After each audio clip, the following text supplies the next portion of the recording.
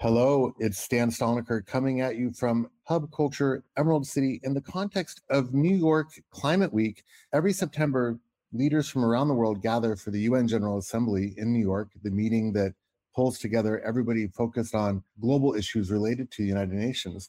And in the context of that is New York Climate Week, which is a gathering of thousands of people who are working together to find solutions for the global climate issue that we face.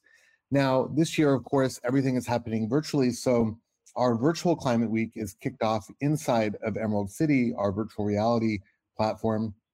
And joining me now for a conversation is the fantastic Carl Burkhart, who's the managing director of One Earth.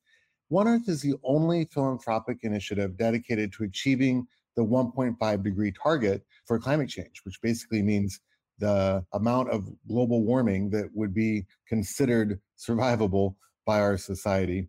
Now, Carl, welcome to our little virtual show here. It's great to see you. Good to be here with you virtually. Yeah. So I've known you, Carl, for a long time, and I've seen the work you did previously at the Leonardo DiCaprio Foundation and at Tick, Tick, Tick many years ago with Bill McKibben, looking at the idea of how we can collectively solve some climate change issues.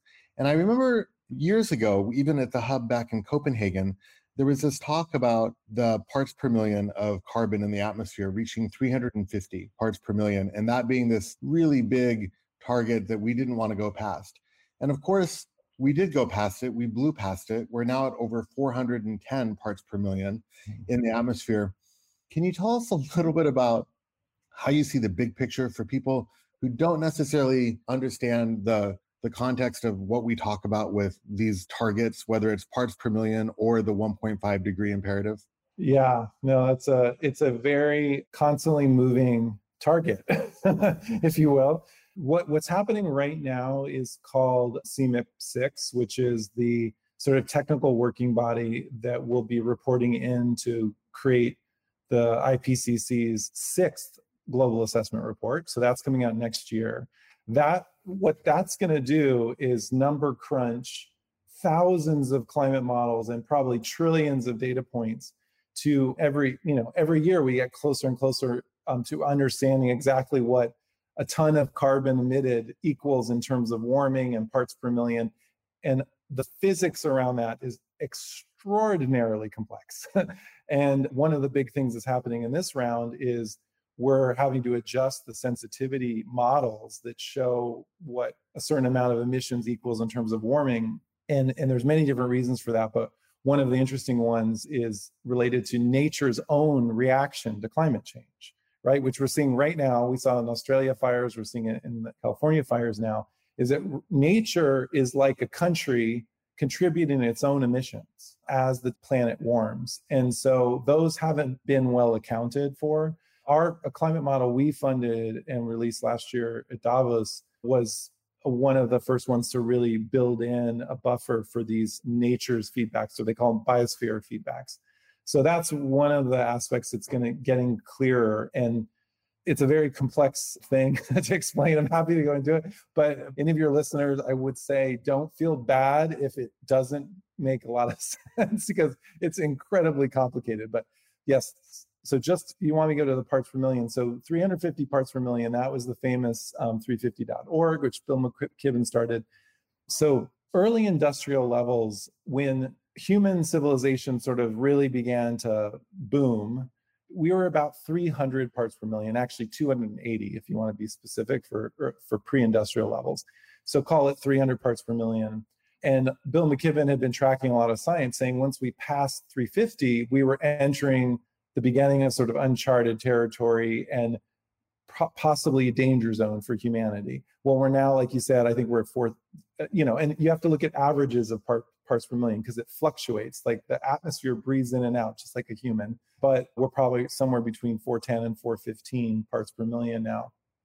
So roughly 450 parts per million could be, we think, equivocated with 1.5 degrees of long-term global average temperature rise. So all of those words are very important because long-term, because you can have a temporary spike in temperatures that can go back down.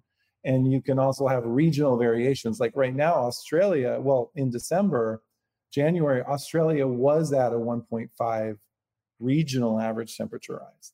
And Saudi Arabia was, we have at our Antarctica, we have 3 degrees above global average for global average temperature rise. So the planet is warming unevenly, but the global average temperature rise looks at the whole planet as a whole. And at 1.5 C, we believe that is the absolute tipping point of where it's pretty difficult to imagine how humanity survives beyond that 1.5 C, or roughly, let's say, 450 parts per million. And just for a reference, 1 gigaton of CO2 emitted is equal to about 7.7 parts per, sorry, the other way around. 1 part per million is equal to 7.7 gigatons of CO2. So gigatons of CO2 do we release a year, typically? Any idea? 40. Yeah.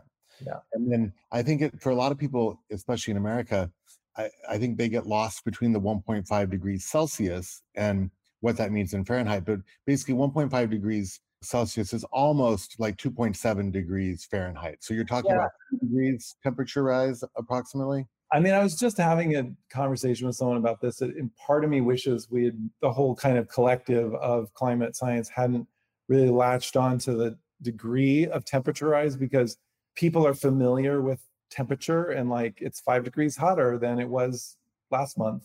But what we're talking about with 1.5 C is really, it's almost an abstract. It's a compilation of a lot of data points collected all around the world, have to do with mean average temperatures in the oceans and land. And so it's not really a good barometer, pun intended, on how you would intuitively understand 1.5 C. Because there's more extreme temperature growth at the poles, right? Where you're seeing 10 to 15 degrees of... Exactly. And the scientists knew that would be the case. This isn't like, I think some of the models were underestimated the speed of melting in the poles. I think also all of the models underestimate the emissions, the natural emissions coming out of, in particular, out of the Arctic. From the ground. Coming out in 3 forms. And we actually were funding a paper on this right now. It's coming from carbon dioxide and being emitted through natural processes, and also fire and methane. So there's different gases coming out, and those big sinkholes in Siberia are probably associated with big, releases of emissions. So that's worrying, because that's adding to the emissions pile. And we did peak emissions last year, even before COVID. I was just in Saudi Arabia for the G20 climate working group, and there was a presentation like literally just as COVID was sort of breaking out. And one of the lead people from the IEA was there talking about their latest number crunching was that we had peaked emissions in 2019. So emissions were very gradually declining. Then COVID happened and they literally went off a cliff, and we have to see what that's going to mean, but probably it will be something akin to, my internal estimate is 13% this year will be versus last year in reduction of total emissions. What we need to be on track for 1.5 C, we actually need to be doing about 10% reduction per year, which is sort of staggering if you think about it. But that is what's required. We have to be rapidly decreasing our emissions right now. Yeah, because this was one of the shocks to me, is that when you look at how devastating and huge and abrupt the change in society has been because of COVID, and then you realize that change still doesn't actually hit the targets that we need to be able to avoid the worst impacts of climate change, it's actually very sobering. Well, this year is actually more than we needed theoretically. Like the climate model that we funded was looking at about 8 to 10% per year reduction, which is a lot. But we're way over that. Like I think the last accounting was 17% up until the summer. We have to see what the fall is going to be. But that's not the way we want to decarbonize, right? We don't want to decarbonize by like hundreds of thousands of people dying and economies shutting down. But the thing is that is how it will go down if governments don't start decarbonizing. And so now we have all the technology we need to decarbonize. We know exactly how to do it. We know where to build all the wind turbines and the solar plants and how to get a lot more efficiency out of buildings, and shifting to green mobility, which includes electric vehicles, also includes, better mass transit, and it includes sustainable fuels. And there's all these things we know we need to do. It's just that everyone is sort of like waiting for everyone to press the go button. Really, that's kind of what it feels like. So they're going to have to start pressing really fast soon. Well, it seems like every year that goes by that we don't press that button, the obstacle becomes more daunting. The reality is that we're seeing massive effects right now, whether it's ocean acidification or, most recently the fires in the Pacific Northwest. Let's talk about those fires for a second. I know that a lot of people feel that climate change has a role in the strength and breadth of these fires. And because of the fact that you're having drought across the West, things are drier. But do you think that there are other indications or other sources for these fires that go beyond just climate change, or is it really a climate change story? No, great question and really well put. Yeah, it's as always, it's complicated. Climate change is only ever a driver of change. I mean, increasing temperatures is only a driver of change. So hurricanes have been happening in the Atlantic for hundreds of years, and there's been some historic hurricanes, but their frequency will increase with as the ocean temperatures increase. Similarly, the drier, climate change will create drying, more aridification in some areas than others. And that if those areas have a lot of fuel in the form of trees, that could mean that it's easier to light them. I think the combination, like what we saw, I don't know as much about how it all started in Australia. I mean, we know that in California, there were clusters of lightning strikes, which were actually quite unusual, which probably is its own interesting science behind it. We'll have to figure out more. But really, at the end of the day, it was, one of the main reasons it took off was a party with someone lit some fireworks off. And so there's still this, clearly policy has not opened its eyes to the urgency of the situation in California or the Pacific Northwest. So hopefully that will happen. Gavin Newsom, for instance, tweeted very famously, how many more fires, I don't know the exact number, that there were previously in years previous. And he said, climate change is real, and all caps. And I was like, great, that's good. He did that, but he also approved like thousands of permits for the oil and gas industry. So how do these politicians keep saying one thing and doing another? When are we going to say that's not okay? And so actually, that's another topic. But like, I wanted to point out, there's this political dimension to this. And the other thing is we have also probably really bad forest management. So I hate to say it, but partially Donald Trump is right. And he's like, oh, it has nothing. He's like, it doesn't have anything to do with climate change. It's forest management. Well, it has to do with climate change, and it has to do with forest management. And the indigenous people of the region for thousands of years had methods to reduce these huge roaring fires that are possible in California. And they were illegalized. Literally, they were made illegal. Like, indigenous people could not practice those protective measures. And so they didn't. And then we had governments coming in who actually didn't know what they were doing. And we had poor forest management on top of it. So now, fortunately, Gavin Newsom is bringing back those indigenous practices. And there'll be, I'm sure, a lot coming out after we're all done with this on how do we scale and implement indigenous practices to better manage the situation. So that reaction and connection between indigenous practices for nature, because I've read that up to 80% of the world's most important biodiverse places are actually under the care of indigenous peoples. And it does point a really strong, laser towards this idea that protecting nature also has to do with protecting indigenous groups. And I know that One Earth has been active with building something called the Global Safety Net. And then from that, these bioregions. Can you talk about what is the Global Safety Net and how that has led to this understanding of what you guys call bioregions?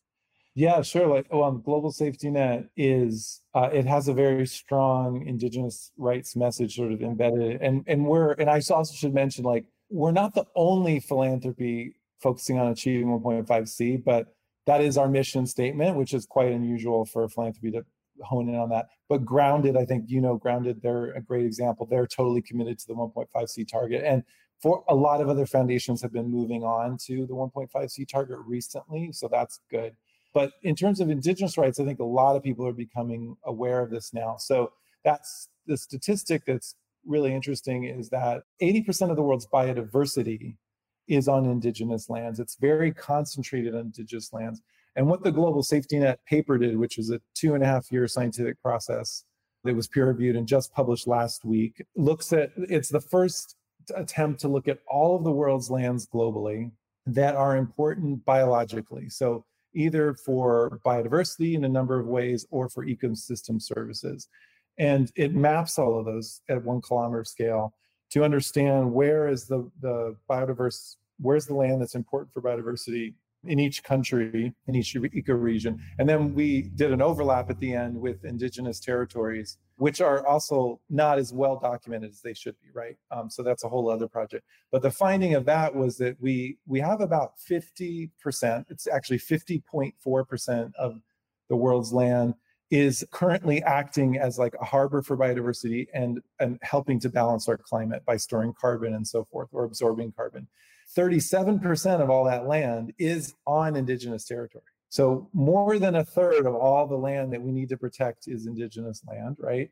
And then in addition to that, there's another paper that's coming out, I think this week, which looks at local community lands. So in some governments, they don't actually recognize indigenous people anymore. So there's different ways of designating them, but communally held lands is a good general description. We think that probably at something like at least 50% of that 50% is indigenous and communally held. And that would mean in Africa, it could be tribes, but it could also be communities that have been on the land for a long time. And there's other designations in different parts of the world. So these communally held lands are really the key to protecting biodiversity. That's where all the biodiversity is concentrated. So we take, at One Earth, we take a very strong rights-based approach to conservation, which is kind of a novel concept. I mean, I think people think of conservation, they think of old white guys with tweed jackets, and fencing things away where there's a rare species. And actually we find that, it's the indigenous lands that seem to outperform a lot of conventional protected fenced in kind of conservation areas. So last year we published something called the Global Deal for Nature, which really called for this rights-based, rights-centered approach to conservation. And I think there's certainly a lot more lip service happening for indigenous lands. Whether that actually makes its way out into policy and into the upcoming UN Biodiversity Convention that's happening next year in China, that's what we have to see. We're hoping that it's a game changer and indigenous lands can now really be woven in to the fabric of the convention rather than being sidelined, which has kind of been in the past. Do you think that the struggle between indigenous lands and rights with the interests of, you could argue, the nation state present a scenario for longer term conflict? And when I say that, I'm really thinking about Brazil and Bolsonaro and his attempts to mitigate indigenous rights in favor of oil companies or cattle ranchers or others who are looking to exploit the land for economic gain in a different way than say indigenous people use the land. Do you think that's like the long-term fight? Is that the big struggle? Yeah, I mean, it's one of them. The rise of authoritarianism has different reasons. And I think in Brazil, kind of like in the United States, it's because a lot of people are being left behind. And so they like scapegoats. And he's been using that for political gain, just essentially scapegoating indigenous people, for example, for blocking a dam, which would give them quote unquote green energy, but is also would destroy, a huge chunk of the Amazon rainforest. So yeah, it is going to be, I think, I don't know if it's going to be worse or better. It's been really rough the past 10 years, honestly. So I don't know if it's going to get worse or better, but Bolsonaro and Trump both, are looking at rolling back those designations, which is why the UN is as kind of annoying and bureaucratic as they can be. These UN conventions are important because if commitments are made, and Brazil is one of the most biodiverse countries in the world, if commitments are made in that convention, then other governments have leverage For example, some governments are actually donors to Brazil in terms of development, and maybe they won't be donors to Brazil if Brazil keeps burning all their rainforest down. So I think that there's leverage that happens from these multilateral agreements, which is why I do think it's really important that it gets reflected. But yeah, how it trickles out to national policy is always tricky, because authoritarians like to shun these sort of global or multilateral agreements and become very protectionist and nativist, and isolationist, which is what's also happening in the United States. So, I mean, I think it is going to be definitely a messy 10 years for sure. So let's pivot back to this concept of the bioregions for a moment. Can you tell us, from your work in One Earth and the work that's been done around the global safety net, are there 3 or 4 places that you could highlight that are the most important ones in this? I know that every one is important and there are hundreds in the map, but are there any that stick out to you as being particularly urgent that we put resource and effort towards saving? Yeah, well, there's 2 questions there. Let's talk about the bioregions first, and then we can talk about the hot spots is one way of defining them. And so actually the bioregions really relates well to your last question, which is about, indigenous land territories existed long before someone drew a line on a map saying this Colombia is over here and Brazil's over here, right? And same with Peru and Ecuador. There's tribes that actually straddle across that boundary all the time. So we have this question is well, if nature could draw a map, what would it look like? We're so used to defining everything we experience in the world around that map. And we probably all visit Google Maps every day, and we see the countries, and the countries define how we think about everything. And because that's how the political power is structured. But is that the best way of looking at things? Probably not. Indigenous people have not looked at it that way, and they've been here for thousands of years before people were drawing lines on maps. So that was the question behind the bioregions. And so it took quite a while, but we landed on, which we'll be rolling out in a couple of weeks on our website. And then we have an event at Climate Week also on it. It's 184 bioregions. So you kind of think of them as like nature's countries. And those are really interesting because they're defined by common families or assemblages of plants and animals. And the building blocks of those are called the ecoregions. And there's 846 terrestrial ecoregions. So the bioregions groups those and uses geomorphology, essentially like land structures of the land. So it could be mountain ranges or plateaus or basins or valleys to kind of describe these shapes of these nature's countries. It also includes the rivers that run through them and the oceans that are adjacent to them. So as far as we know, it's the first time anyone's done this at global scale. And maybe it's kind of crazy, but we thought, the world is crazy. So why not come up with a different way of looking at the world? So that's essentially what the bioregions is. But to your second question, one of the main reasons we wanted to create them is because we wanted a way for people to learn more about the place they call home, or the place they would consider like their place, and maybe we all have it. It could be where you're born. Like I was born in upstate New York in a farm. So that for me always kind of is like home. But what is that bioregion? What are the ecoregions there? What are the native species that are there? I don't know. I have no idea. And I'm here and I moved to Philadelphia. I'm in the country here outside of Philadelphia, and there's beautiful long woods, all these trails. And I don't know anything about the native species or the animals that were here. We had a bear sighting last week, and my dogs freaked out and wouldn't leave the front door. And we looked it up, and there was a bear. What kind of bears are here? It's sort of like, what is this world we take for granted? Like, we're obsessed with the news that we read every day, but like there's this whole other thing going on.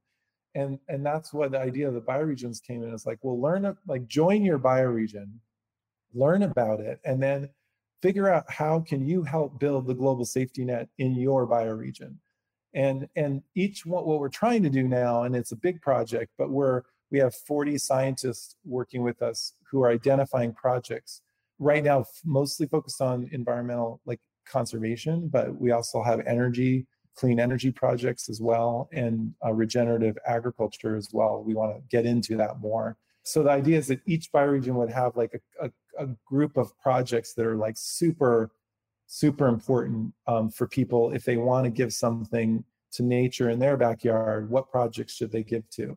So that's kind of what we're rolling out now this fall. And we kind of call it like democratizing philanthropy. We want to be able to make available all the resources we have to the broader public so people can just get more engaged with nature and understand it, and hopefully understand, in some cases, the tribes have gone, like in my area, there were all of these names of the places here, like the Wissahickon is the woods. Those were all Native American names. Half the streets are named from tribal names, but the tribes aren't here anymore. So, right. There's that whole dimension of it too. We want to eventually do a lot more storytelling around and really open it up to the public to join in that. And so on that final point there, what are some of the hot spots that you guys have identified from these bioregions? Yeah, so I wish you had Eric Dinnerstein as the co-author of this Global Safety Net paper. We will be showcasing about 100 projects coming up, which we consider sort of, he likes to call it the Global 100. It's like the 100 most important landscapes.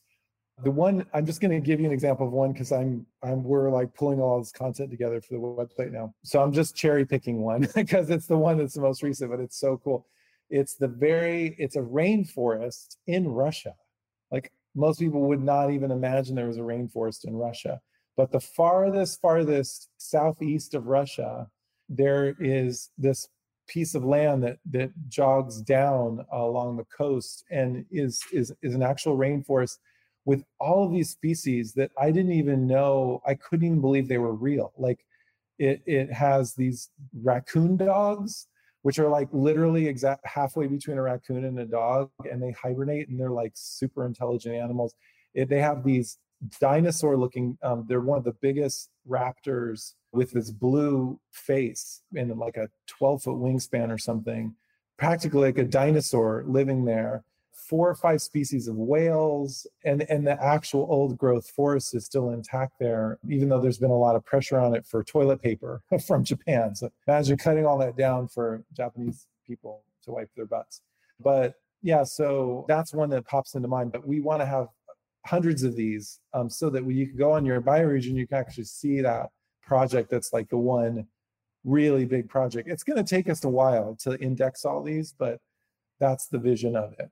So, Carl, before we wrap up here, as we sort of head into Climate Week and go through Climate Week, how can people get involved with One Earth and support the work that you guys are doing as a nonprofit organization? Well, sign up for our newsletter, because go to oneearth.org. There's just tons of content on there about how we solve climate change and explains the global safety net in more detail. So there's lots to learn there, but you can also find your bioregion and sign up to get updates from One Earth. And eventually, we're going to be rolling something out the year following that is going to be a much more engaging platform for people. But yeah, I mean, I think also on social media, for sure, follow us at One Earth. And we always showcase really great projects, like when the fires were burning in the Amazon. There was a way you could donate to that. I think we'll be putting up something on the fires in the Pacific Northwest soon.